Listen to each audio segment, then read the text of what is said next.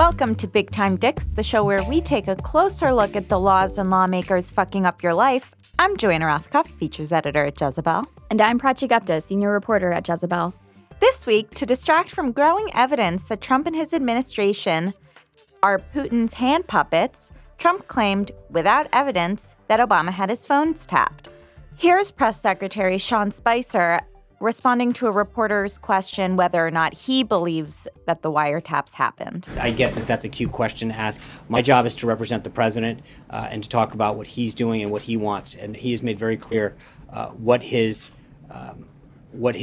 goal is, what he would like to have happen. So now White House officials are just refusing to talk about those claims pending a, quote, investigation. I love how they do that. I love how you can just throw something out into the world and be like, we can't comment on things until there has been an investigation. Well, and also they didn't want to investigate the Russia claims, the connections to Russia, but now Trump has been tweeting like, oh my God, Chuck Schumer, what were you doing with Putin in 2003? And yeah, they want it's like the issue is not that you like spoke to a Russian official, it's that you have lied about it. Right. I mean, also this wiretapping thing, just by the way that they do want to investigate, to trace it back. Trump became aware of it because of a Breitbart article, even though Kellyanne Conway on a Sunday show later said that Trump has intelligence that nobody else has access to. But they said before that he heard about it from media reports. And the Breitbart article heard about it from like a conservative radio rant. This came out of nowhere. It just is like, the point. Totally made up. So this week was also International Women's Day and the A Day Without a Woman strike, which we'll be talking about later. And we'll also be speaking with Ai-jen Poo of the National Domestic Workers Alliance. To me, what Day Without a Woman was about was getting this country to really think for a second, to stop and think for a second about how vital women's work is in this economy. But first, our Week in Weenies. So our weenies this week, I think a couple of them have already been featured before. I know, we're going to start recycling weenies because they keep doing new stuff. It's just that, yeah, they keep doing new stuff. And it's just as egregious as the last thing they did. So Utah Congressman Jason Chaffetz. Definitely been a weenie before. He's been a weenie before. He's the guy who loves investigating Hillary Clinton's emails, but like really just doesn't want to investigate anything to do with Trump. So he has been going around talking about the new Republican healthcare plan that's supposed to be like the solution to all their issues with the Affordable Care Act under Obama. When, in fact, nobody likes it. Nobody likes it. Truly nobody likes it. Including a lot of Republicans. Including Republicans. Yeah. Well, this plan is really going to, like, it's taking out the individual mandate, which a lot of people were frustrated by, but it's basically lowering taxes for the rich and then slashing benefits for poor people. Like it's going to freeze Medicaid by 2020. So here's Utah Congressman Jason Chaffetz on CNN talking about the new healthcare plan. And you know what? Americans have choices, and they've got to make a choice. And so maybe rather than getting that new iPhone that they just love and they want to go spend hundreds of dollars on that, maybe they should invest it in their own healthcare. They've got to make those decisions themselves. Jason Chaffetz sounds like he's talking to his like asshole brat teen son. Exactly. Yeah, and he's in fact talking to millions of poor people who can't want to survive. And he later clarified those comments. Maybe I didn't say it as smoothly as I possibly could, but people need to make a conscious choice. And I believe in self-reliance, and they're going to have to make those decisions. Like, again, he does not think that poor people, like, it belies an idea that he thinks poor people are lazy or that they don't want to take care of themselves. Here's something that I think we need to start paying attention to because we're dealing with a lot of people who say major fuck-ups on this podcast or just outrageous things that they later will probably have to apologize for. I mean, many of them often don't, like if you're, say, a Donald Trump. But the people who do have to explain their comments, I think the apology is a big indicator about whether you're a weenie or just a guy who made a mistake. We need to study the art of the apology. I think not let these things slide because words from politicians soon turn into actions and policy. Like, this isn't just some random idiot blasting poor people. This is an elected official. This is the Donald Trump take him seriously, not literally. Like, what are you talking about? Right. Of course you take him literally. Our second weenie of the week is Ben Carson. My favorite weenie because he's so tired. He's like a weenie, but it's drooping. He's been tired the entire election. I know, now he just got a new job. He's now the Housing and Urban Development Secretary. Congratulations to him. And he just gave a talk to his department. He said this quote: "There were other immigrants who came here in the bottom of slave ships, worked even longer, even harder for less." So that's Ben Carson calling slaves immigrants looking for opportunity, which is such an amazing spin of slavery that I could never have anticipated. It's the most incredible euphemism I've ever heard for what was forced kidnapping and rape and taking people out of their homes against their will. And then indefinite imprisonment. I can't believe that I have to recount that. I'm sorry, I think the listeners of this podcast are familiar with slavery. It's just that so many people you. seem to not be that I find myself having to repeat some of these very basic facts. Okay, so then a couple days later, he also had to make the trademark weenie apology. And his, again, proved that he was a weenie through and through, incapable of self-critical thought. And he said on a Sirius XM radio show of his business partner, Armstrong Williams, he doubled down on these remarks. He said, "I think people need to actually look up the word immigrant, whether you're voluntary or involuntary. If you come from outside to inside, you're an immigrant. Whether you're legal or illegal, you come from the outside to inside, you're an immigrant. Slaves came here as involuntary immigrants, but they still had the strength to hold on." Which is an insane So would he be okay clarification. with textbooks changing the term slave to involuntary immigrant? I mean, it seems like it. I don't. Who can say? But also saying they still had the strength to hold on. Well, it's pretty insulting. Obscene. It's an added insult to everyone who was enslaved. And who died as slaves. There's no way to talk about this quote without sounding like ridiculous. There's no way.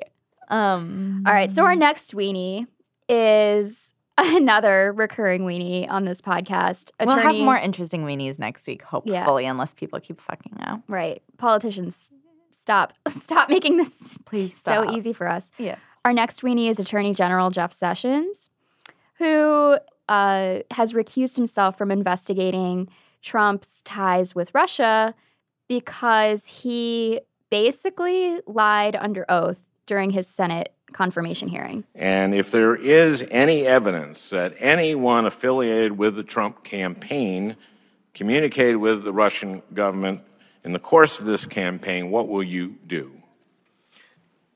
Senator Franken, I'm not aware of any of those activities. I have been called a surrogate at a time or two in that campaign, and I did not have communications with the Russians, and I'm unable to comment on it. Asked again by Senator Patrick Leahy in a written question in January, Leahy asked, "Several of the president-elect's nominees of senior advisors have Russian ties. Have you been in contact with anyone connected to any part of the Russian government about the 2016 election, either before or after Election Day?" Sessions said no. This is pretty unambiguous. There's not really room for nuance here. He definitely said no, and then he definitely did meet with Russian officials that he denied meeting with through the course of the campaign. So now he's recused himself of presiding over any investigations of Donald Trump's connections to Russia, but he's still the Attorney General and the head of the Department of Justice. What I thought was the weeniest part of this whole story is what he said in his press conference, which when he recused himself, he said, "My reply to the question of Senator Franken was honest and correct as I understood it at the time." That's an amazing way to say who has the balls to say, this is me standing by my blatant lie. And then he also said, because he met with the ambassador, he said most of these ambassadors are pretty gossipy. So it's not like it came out because it is relevant. It's because these ambassadors love to gossip. And it's this justification. If it were anybody else in that seat, Jeff Sessions would be calling for their removal. These guys are being very chill about almost blatantly colluding with Russia. Okay, and now it's time for Weenie Cage Match, where we argue amongst ourselves about who the worst weenie of the week is. If you have an opinion, please tweet #BigTimeDicks about who you think the biggest weenie of the week is. Prachi, who do you think? I think it's Jeff Sessions because he lied under oath and is now trying to squirm his way out of it and keep his job. And it's a pretty big thing to lie about. I agree. These two other people are really shitty and not smart and totally not empathetic or sympathetic. But Jeff Sessions, that guy's a real evil dude. Yeah. Just that layered on top, like the Russia stuff as like the toppings of the racist Jeff Sessions pizza. That's a bad pizza. It's not a pizza I would want to eat. Not a pizza I would eat. Also, Jeff Sessions probably wouldn't call it pizza. He would call it like a freedom pie because pizza's too foreign. I think that this food analogy has gone a little too far. No, I think it's accurate and good and will hold up and stand the test of time.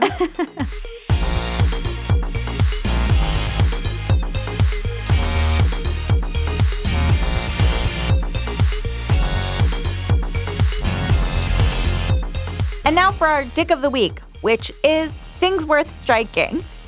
This Dick of the Week is a little bit different from our past Dicks of the Week, which have been either legislative acts or specific politicians or maybe a whole government body. This week is really general because we wanted to talk about the history of striking and the women's strike that happened on Wednesday. And as I've said a million times, a dick can be anything. It can be every single thing worth striking.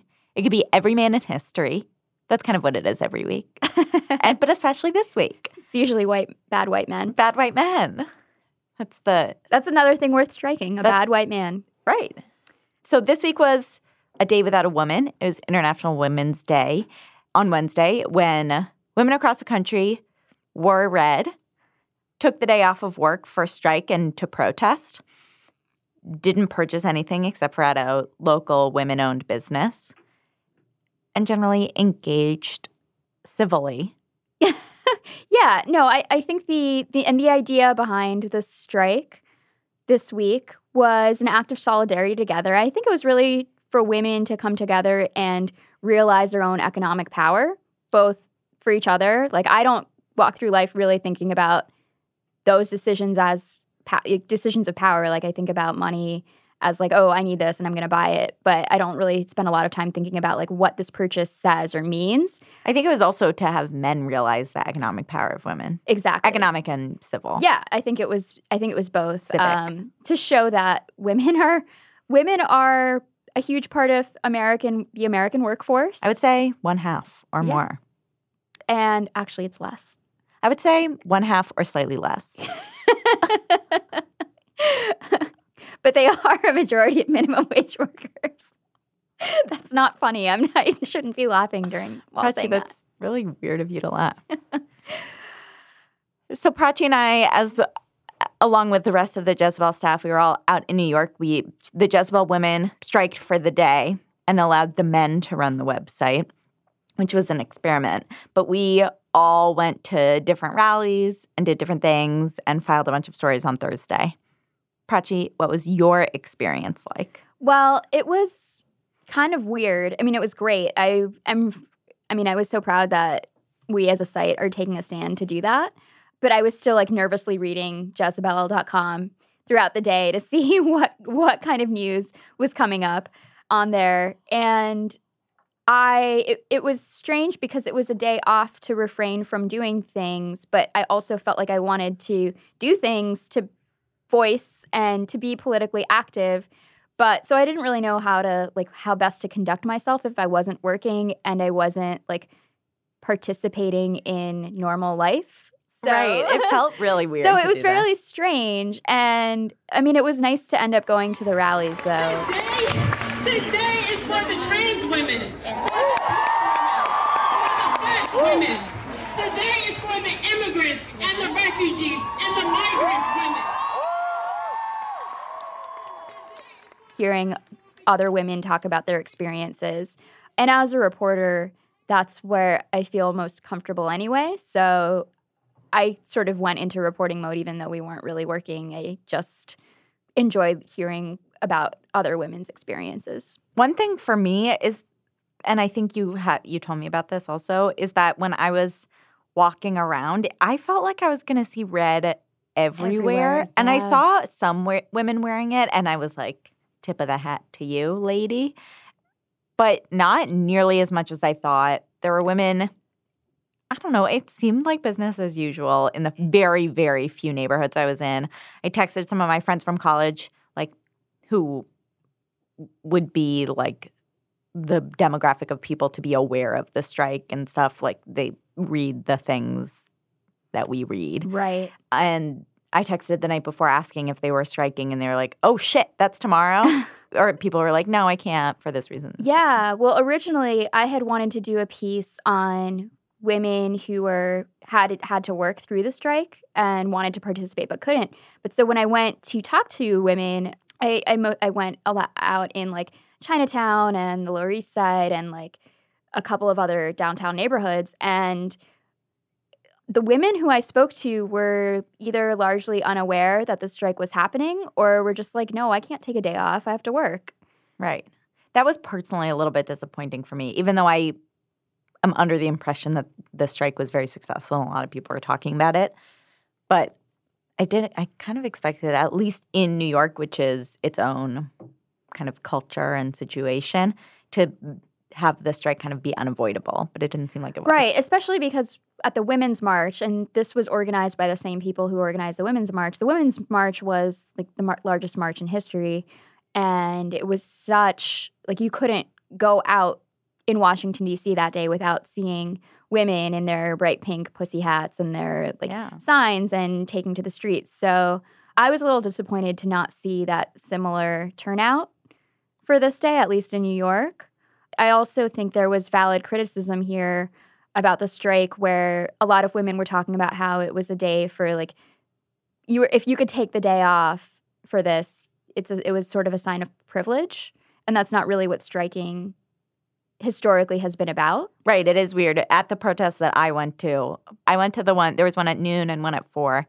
And at the one at 4, it did seem to be largely kind of young people, NYU students and creative types and retired people, and not many people. And so, so what we want to talk about is how that is not at all the history of strikes. That's kind of a unique thing about right now, especially after the election, where protesting has become so widespread, when traditionally these are not the people who carry protests. That's not what a strike is. The idea of women striking is not new. It goes very, very far back. And one kind of funny example is back in ancient Greece when Aristophanes wrote his play Lysistrata. Women in that play, women begrudgingly give up sex in order to end the war. The idea is just that, when women organize, the world listens. And also that women literally control the human population. I have some Lysistrata thoughts about the present day. Here's my thought. I feel like a Lysistrata type thing would work for the Trump administration because they depend so much on women's approval and sex and garbage like that. However, I also am of the mind that Trump hasn't had sex since Barron was conceived, and so that it wouldn't matter anyway.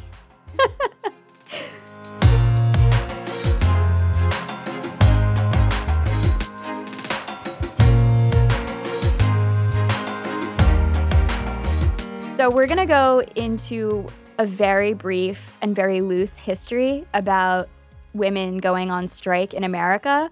And I think, when we were researching this, there's there are way, way, way too many strikes, and the labor movement is huge, and the reasons that women strike are so complex, and there are so many of them. So it's not fitted for a half-hour podcast. Right. This could be its own series, really. Right. Because, I mean, yeah, it should be. So what we did instead was looked at a couple of strikes that we thought were really emblematic of the issues that women do strike for and show all the complexities involved with going on strike and the issues that they bring up specifically for women. So just the first one that I want to just mention quickly, it was in Atlanta at the end of the 19th century. So it was in 1881 where over half of Atlanta's Black residents and half of the Black wage earners were women, and most of these people worked as laundresses. They worked doing laundry in households, and these obviously were completely unregulated, very, very low wage, very bad conditions.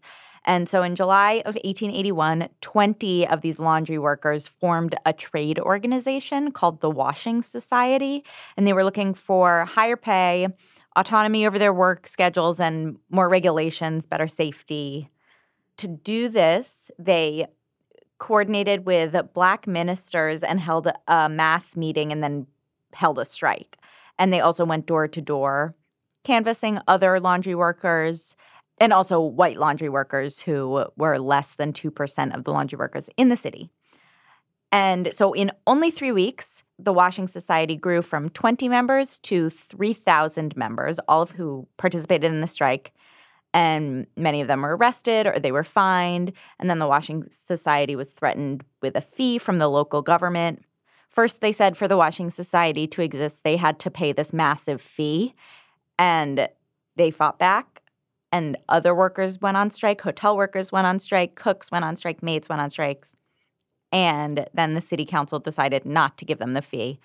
And they succeeded. Wow. So let's leap 25 years to the early 20th century, 1908, 1909 in New York, when the garment industry was also dominated by women and also totally dangerous and a mess. And the conditions were really abysmal. Reading about them, I kind of couldn't believe it. In particular, shirtwaist factories. And shirtwaists, if you don't know about these things, it's like a button-down blouse that women could wear to work. So this is a big feminist garment, and a lot of stuff happened around this garment. So conditions at the shirtwaist factories in New York were very, very bad, as I said. The wages were $2 a day, and then the people working in the factory would get docked for their errors. So sometimes you would get docked even more than you got paid. Workdays were 14 hours long, and you got one break. People peed on factory floors because they didn't get bathroom breaks. The factory room doors were locked. There was no ventilation. There were scraps of fabric everywhere. It seems truly like hell. And so these factory workers held organizing meetings.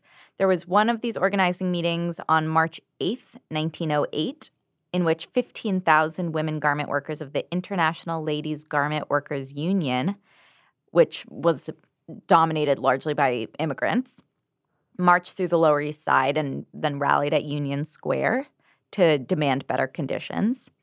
This history intersects with the history of International Women's Day because in 1909, 1 year after that rally, the Socialist Party of America organized the first National Women's Day in New York to honor that strike.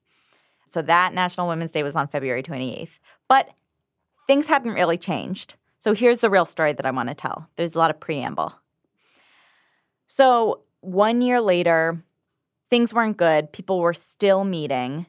So on November 22nd in 1909, there was a meeting of New York garment factory workers to discuss conditions at the factories, which were still bad.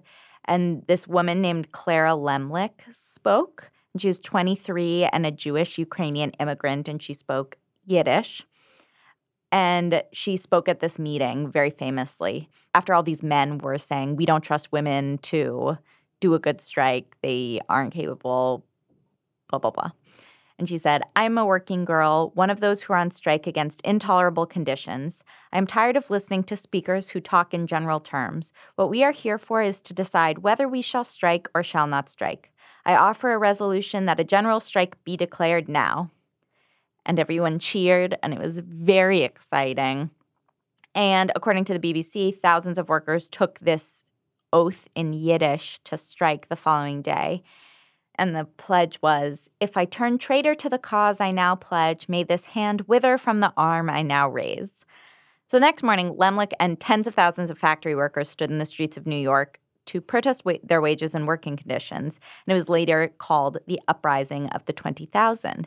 And it lasted over 2 months, and it basically transformed the conditions of the factory worker by giving them higher wages, shorter hours, more regulation.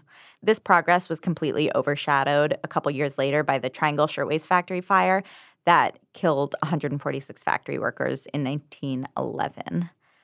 And Lemlich, who was still in New York organizing unions, said that the high number of casualties from that fire was because of the absence of union standards at the factory, which would have prohibited locked doors and required fire escapes. So in 1910, an organization called the Socialist International met in Copenhagen, and they formally established a Women's Day to fight for women's rights and universal suffrage. It was voted for unanimously. And then the International Women's Day we know today was kind of solidified by the UN in 1977, and they declared that day would be March 8th. Thank you for that history on International Women's Day, Joanna. I mean, now we know, but it's all connected to women going to work to make clothing for women and having no standards. Right. And I mean, this was universal in the early 1900s because there weren't regulations for men or for women. So basically, there were a lot of strikes that we have not talked about happening all across America in the 1800s and in the early 1900s. But another one worth mentioning is the Bread and Roses strike of 1912, in which mill workers in the city of Lawrence, Massachusetts, went on strike to protest low wages. And within the first week of this strike, 14,000 people walked off the job, and eventually a total of 23,000 men, women, and children joined in this strike. And I think what's so interesting about this strike is that Lawrence was known as an immigrant town. And the strike was really led and organized by women, specifically by immigrant women. The mill owners actually figured that because of ethnic barriers, because of tribalism, the workers would never get together to unite and strike. And obviously they were proved wrong. The organizers, known as the Industrial Workers of the World, were able to unite. Basically, they united the different immigrant groups, and then in the end, everyone came together. And it worked because the women in the communities united based on their womanhood, not on their ethnicity. And then the strike got national attention. An outcry, basically to generate money, the organizers were sending kids and their parents, or kids and mothers, out to raise money and go to other neighborhoods. And in one of these visits, a group of kids and their moms were leaving Lawrence and taking a train out to Philadelphia. And the police they were trying to stop them and ended up beating them. That called an open investigation from Congress. And then later that year, Massachusetts ended up establishing the first minimum wage law. And then the Department of Labor was created that year as well. So, I don't think you can talk about the history of women striking without also talking about the conditions that women were working in and how those conditions varied based on your race. So, I mean, workplace conditions were really bad for everybody, as Joanna mentioned. And originally it was just men working at the mills. But basically what happened when women started coming to factories, lawmakers started trying to add protections, but just for women. So it was discrimination, but it was good for women, but it was it should apply to everybody, not just women. But also the way in which it applied to women was only certain women benefited from this. And Joanna, can you guess which women they were? Prodigy was at white women. Yes. This podcast. There's a theme. So by 1917, women were barred from certain jobs or types of work in all but 9 states. The grounds for these laws, was protecting America's future mothers. Yeah. Okay. And what's more messed up about them, or just as messed up, is just like how they really only serve to protect white women or women who weren't directly competing with men. So, like, for example, in New York, women who worked nights and service jobs that men didn't want, like, and these jobs were actually, like, less safe, were mostly immigrant women who worked, or women who worked as, like, domestic workers and domestic servants. Also, I think it's important to know that these organizing efforts and these strikes, by a lot of them led by white women, also excluded Black and immigrant women. So there was that problem during the past century where women of color were excluded from a lot of major organizing movements. Susan B. Anthony, one of the leaders of women's suffrage, once said, quote, "I will cut off this right arm of mine before I will ever work or demand the ballot for the Negro and not the woman." Is that really racist or really feminist? It's both. It's like both. It's racist feminism. Everyone was racist. It's like, yeah, it's racist feminism. It's just like that's like the original white feminist quote. Basically. And I think there's like one other. So basically, during this period, there were not any kind of great protections for women and men. And then in the 1930s, under the New Deal, men finally got labor protections too. But women still didn't have like equal rights in the workplace. And that didn't come until 1963 when the Commission on the Status of Women issued a report on all the workplace discrimination that women face. And that's when they stopped having workplace discrimination, right? No. I know, I'm joking. I'm just joking. Unfortunately, we still see that.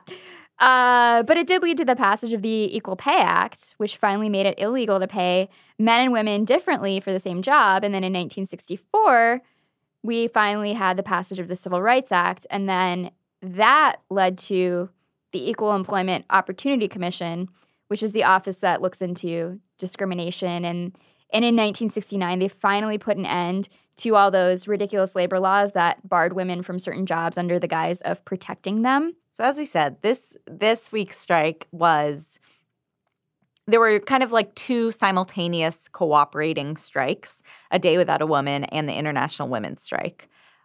Organizers for the women's strike wrote in an op-ed for The Guardian, "As a first step, we propose to help build an international strike against male violence and in defense of reproductive rights on 8 March.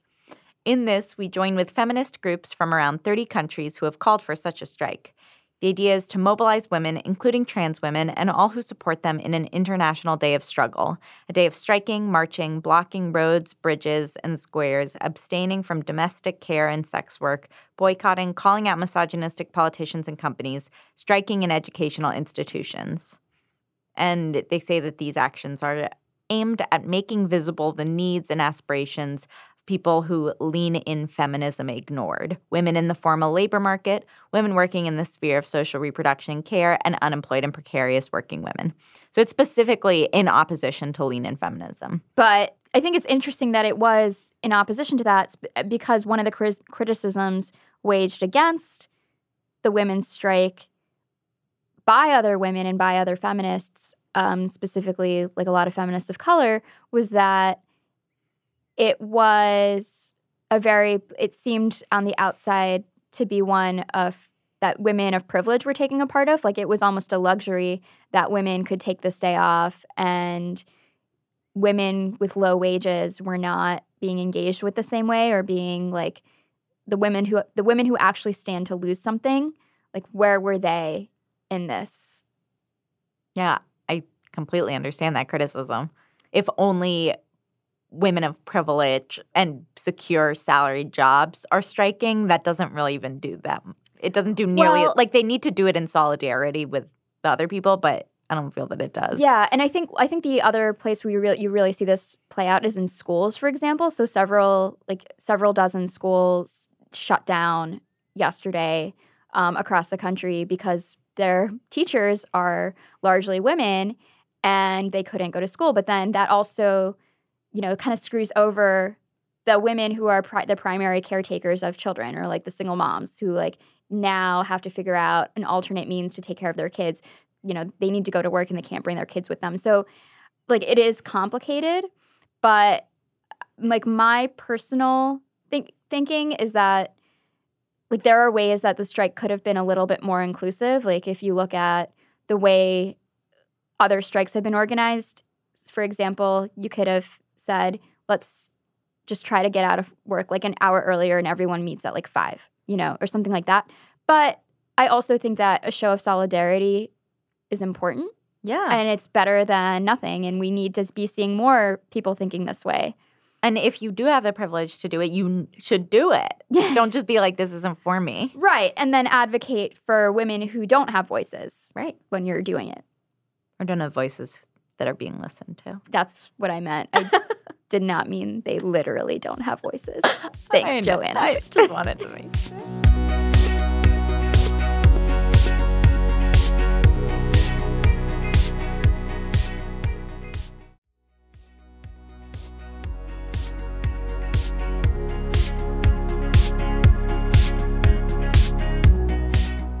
Now joining us is Ai-jen Poo, a labor activist and director of the National Domestic Workers Alliance and co-director of Caring Across Generations. She's also the author of The Age of Dignity, Preparing for the Elder Boom in a Changing America. Thank you so much for being here. Thanks for having me. So, just generally, you represent domestic workers. Can you start off explaining who classifies as a domestic worker and what challenges they specifically face? Domestic workers are the workforce of mostly women who go to our homes every day and provide care and support for some of the most important elements of our lives. Our kids, our aging loved ones, our loved ones with disabilities, our homes. They make it possible, right, through their work and care for all of us to go to work every day knowing that our loved ones are in good hands. And it's incredibly important work, but it's often undervalued and invisible in our economy. In fact, it's some of the most vulnerable work in our entire workforce in that it's kind of hidden behind closed doors, and you could go into any neighborhood or apartment building and not know which homes are also workplaces because there's no list anywhere. There's no place that these workplaces are registered. It's all kind of happening in the shadows, and it creates a lot of vulnerability. We actually often compare it to the Wild West because you never quite know what you're going to get. You might find an amazing employer who you stay with for years and years, and then there's also cases of human trafficking and modern-day slavery type conditions, and then everything in between. It's just there are no standards, there's no guidelines, and so a lot of our work has been about promoting the dignity of this work, ensuring that this workforce has good protections and fair working conditions, and to really raise awareness about how important it is in our economy. And how did you get involved with domestic workers? How did you begin advocating for them? I just realized there how important it is for women who are leaving abusive relationships to be able to have economic opportunity and living wage jobs so that they can get back on their feet, start fresh, take care of their families as they try to rebuild their lives. And for a lot of immigrant women out there, there just aren't living wage jobs available. And the jobs that are available are basically like domestic work or restaurant work, nail salon work, the kinds of work where you work incredibly hard and you just can't make ends meet. And I ended up thinking about how we make jobs that are good jobs with real pathways to economic opportunity available to every woman. So why are there still no federal or state level protections for the most part for domestic workers? Way, way back in the 1930s, when the New Deal was being negotiated, Southern members of Congress refused to support the labor law provisions that were being discussed in Congress if they included farm workers and domestic workers who were largely African American at the time. And so in a concession to those members of Congress from the South, essentially Congress passed all of these cornerstone labor protections, excluding farm workers and domestic workers. And so we often talk about it in terms of this workforce having to live in the past 80 years in the shadow of slavery. And even though the workforce today is much more diverse, many more immigrant women, it is still very much shaped by that history of racial exclusion in our labor law. So what were one of the tools that domestic workers would have available to them, which we're discussing in this episode, is striking. What are your thoughts on this week's women's strike? We were really proud to be a part of this week's Day Without a Woman. To me, what Day Without a Woman was about was getting this country to really think for a second, to stop and think for a second about how vital women's work is in this economy and how much power there is there. I mean, women are almost half of the entire workforce. Women are 70% of the consumer base, and we're doing more than 70% of the family caregiving work in our economy. So women's experiences are not about a special interest group or some minority. It's actually defining of the health and well-being of our entire economy. And it points to the ways in which we need to be protecting the health and well-being of women in order for the whole thing to work. And so just to have a day where we're able to really feel our power, feel connected to each other, be in solidarity with one another, and start to imagine what it would be like if we really did wield our economic power as women to try to shape the future. One of the criticisms I heard about this strike was that it was accessible mainly to higher class women, women with salaries and job stability, and it wasn't accessible to people who maybe were on a contract or not on a contract, who had more informal labor arrangements. And that's traditionally not how strikes work. What are your thoughts on that? Why is this one? Is it different? Why is the perception that? I understand those criticisms, but I actually think that it was really important that we had a day that actually knit together the different ways that women power the economy, whether as workers or consumers, and for us to actually connect and be able to be visible by wearing red. I actually think there were a lot of entry points and ways for people to participate that I think were really important. And throughout time, domestic workers and other low-wage workers have put it all on the line to make this economy better, not just for them and their families, but for everyone. So risk is something it's not anything that's new for low-wage workers either. And so, a lot of domestic workers participated yesterday. Some of them participated by wearing red. Some attended rallies. Some missed work. Some just refrained from purchasing things.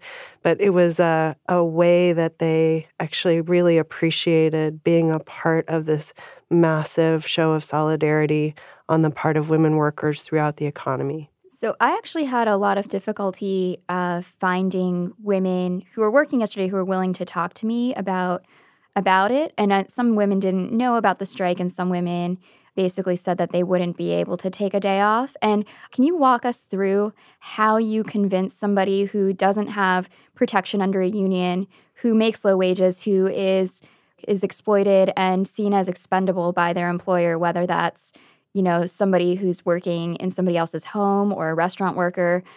How do you convince them that striking will help them, and how does it eventually? Because I can see many situations where somebody could just lose their job, and then what have they gained at the end of that? So we actually did not try to convince people to take risks that they weren't prepared to take.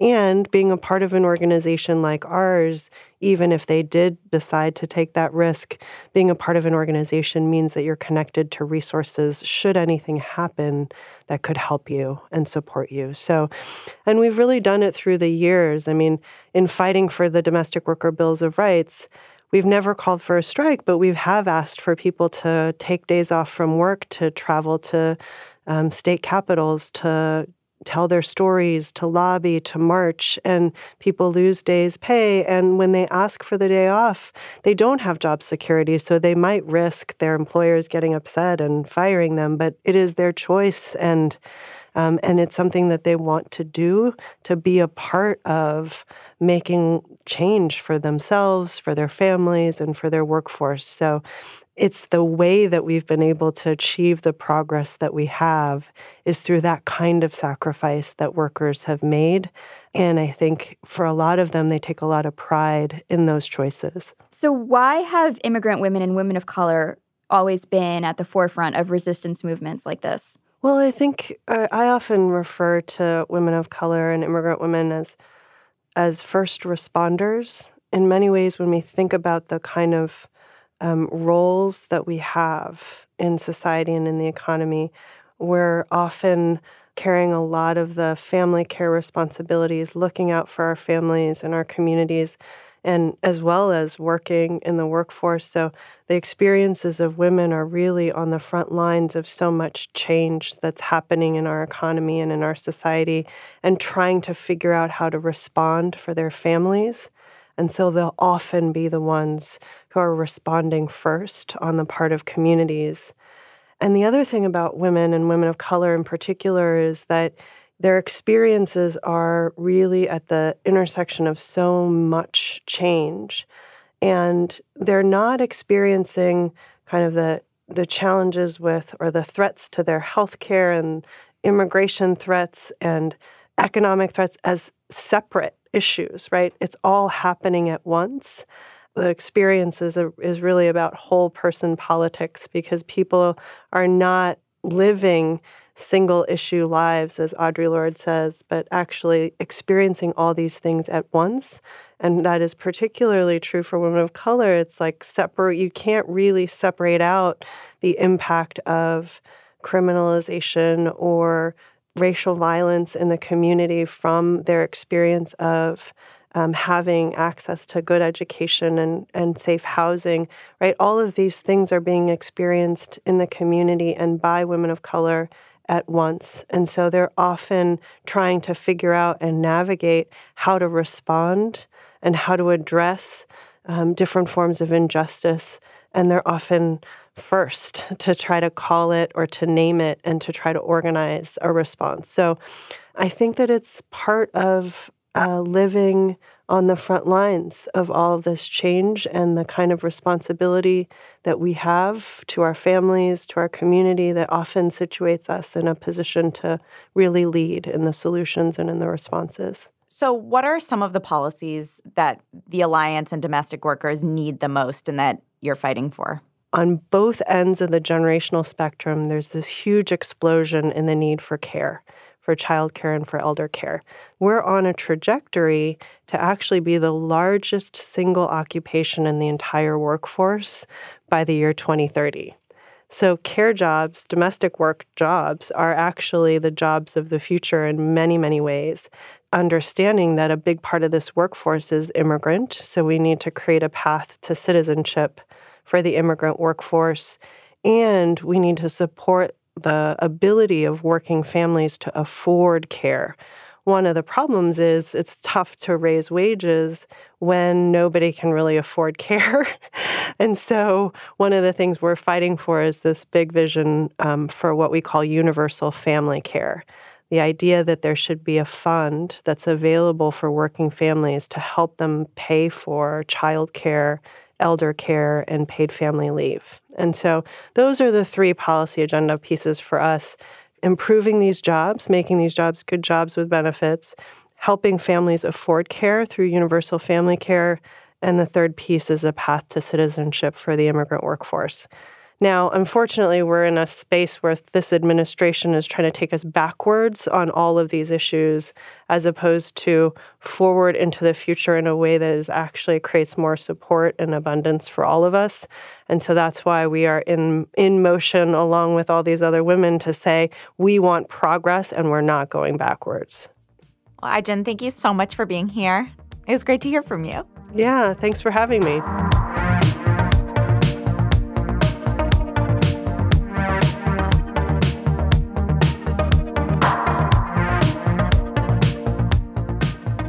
And now for How to Handle the Dicks, our segment where we tell you how we're handling the dicks. Prachi, how are you handling the dicks? I feel like I'm not really. I think I got I've kind of lost my game a little bit this week. No. Yeah. Really? Yeah. Well, the women's strike has helped me reorient a little bit. Uh-huh. But I had, as anyone who follows me on Twitter knows, I had an extremely bad date on Friday night. It's kind of comically bad. I really don't, I mean, it's not comic for you, but Well, it actually sort of is. I'm like, what the? It's like, who? He sounds like a troll, like a real troll. I went out with a real life troll and I didn't know it. Yeah, right. It happened to you. Yeah. And I'm still, so for anyone who does not follow me on give Twitter, an abbreviated version and then see the extended version on Prachi Twitter. Yeah. So I had a second date with a person who seemed very nice and considerate and whatnot. But then in the middle of what was a fairly light conversation, he said, I'm going to tell you something that is potentially offensive. And I was like, let's not. Why does he If you think it's going to be offensive, it probably is, and I don't need to hear it. And then he blurts out that he thinks Black people are lazy, and his defense of this was that slavery lasted for as long as it did because Black people were not motivated enough to get out of it. Yeah, this is such troll arguing. What are you supposed to say to that? It doesn't even merit a response. Yeah, it's just you so can't respond. Absurd and offensive. So basically, it ended up with me telling this person that they are racist, and I walked out, and I was so upset by it, but also just in disbelief. I just needed a witness because I couldn't believe that this actually happened. So I went on my first ever Twitter rant. I've never done a Twitter rant before. I've never been that person, but I turned into that person. And you know what? It was great. And it was a great way to handle the dick in my life. You're handling the dicks as a Twitter rant. I don't normally advise that, though. No, don't advise it. But I just needed it this week. Yeah, it's do what you say, not what you do, although what you did was very successful and cathartic. It was. For me, I have found that Twitter as a platform is terrible now because sometimes there's some jokes. Sometimes you get some good news. Sometimes there's a good quip, but mostly it's people responding to Donald Trump news and politics news or sharing a depressing fact or taking a picture of their dog that just died. Or going on Twitter rants about racists. Oh, wow. I didn't even – Joanna just low-key – subtweeted you to your face. To my face, yeah. I honestly didn't even think about this. I was going to say before Prachi said her story. No, I 100% agree with you. So, but it's just very upsetting, and I look at it all day. We look at it all day at work. So when I go home, I found that I need to stop using Twitter and to replace it, instead of reading a book or some shit, I've started looking at Instagram. So now I use Instagram way more. And the way I'm using Instagram is by following a lot of fitness women. And I'm finding it very fun, really hardcore, training accounts and really muscular people. Wow. And I just watch them doing exercises and drink their matcha lattes. Does that really helps you? That would just depress me even further. Oh, it relaxes me. I love it so much. I love looking at their bodies and what they're doing. You sound extremely creepy right now, Joanna. I'm not creepy. That's what they're for. They they do Instagram stories of themselves doing exercises so you can be like, damn, that looks hard and you look good doing it. That's literally the point. It is the point. That's true. It goes along with my whole increased dedication to fitness in case of the apocalypse. Sorry to subtweet you.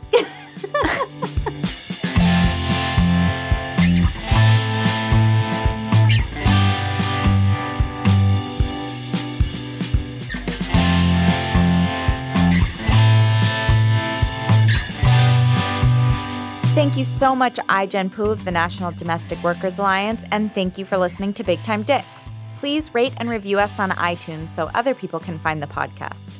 This show is produced by Levi Sharp with editorial oversight by Kate Dries.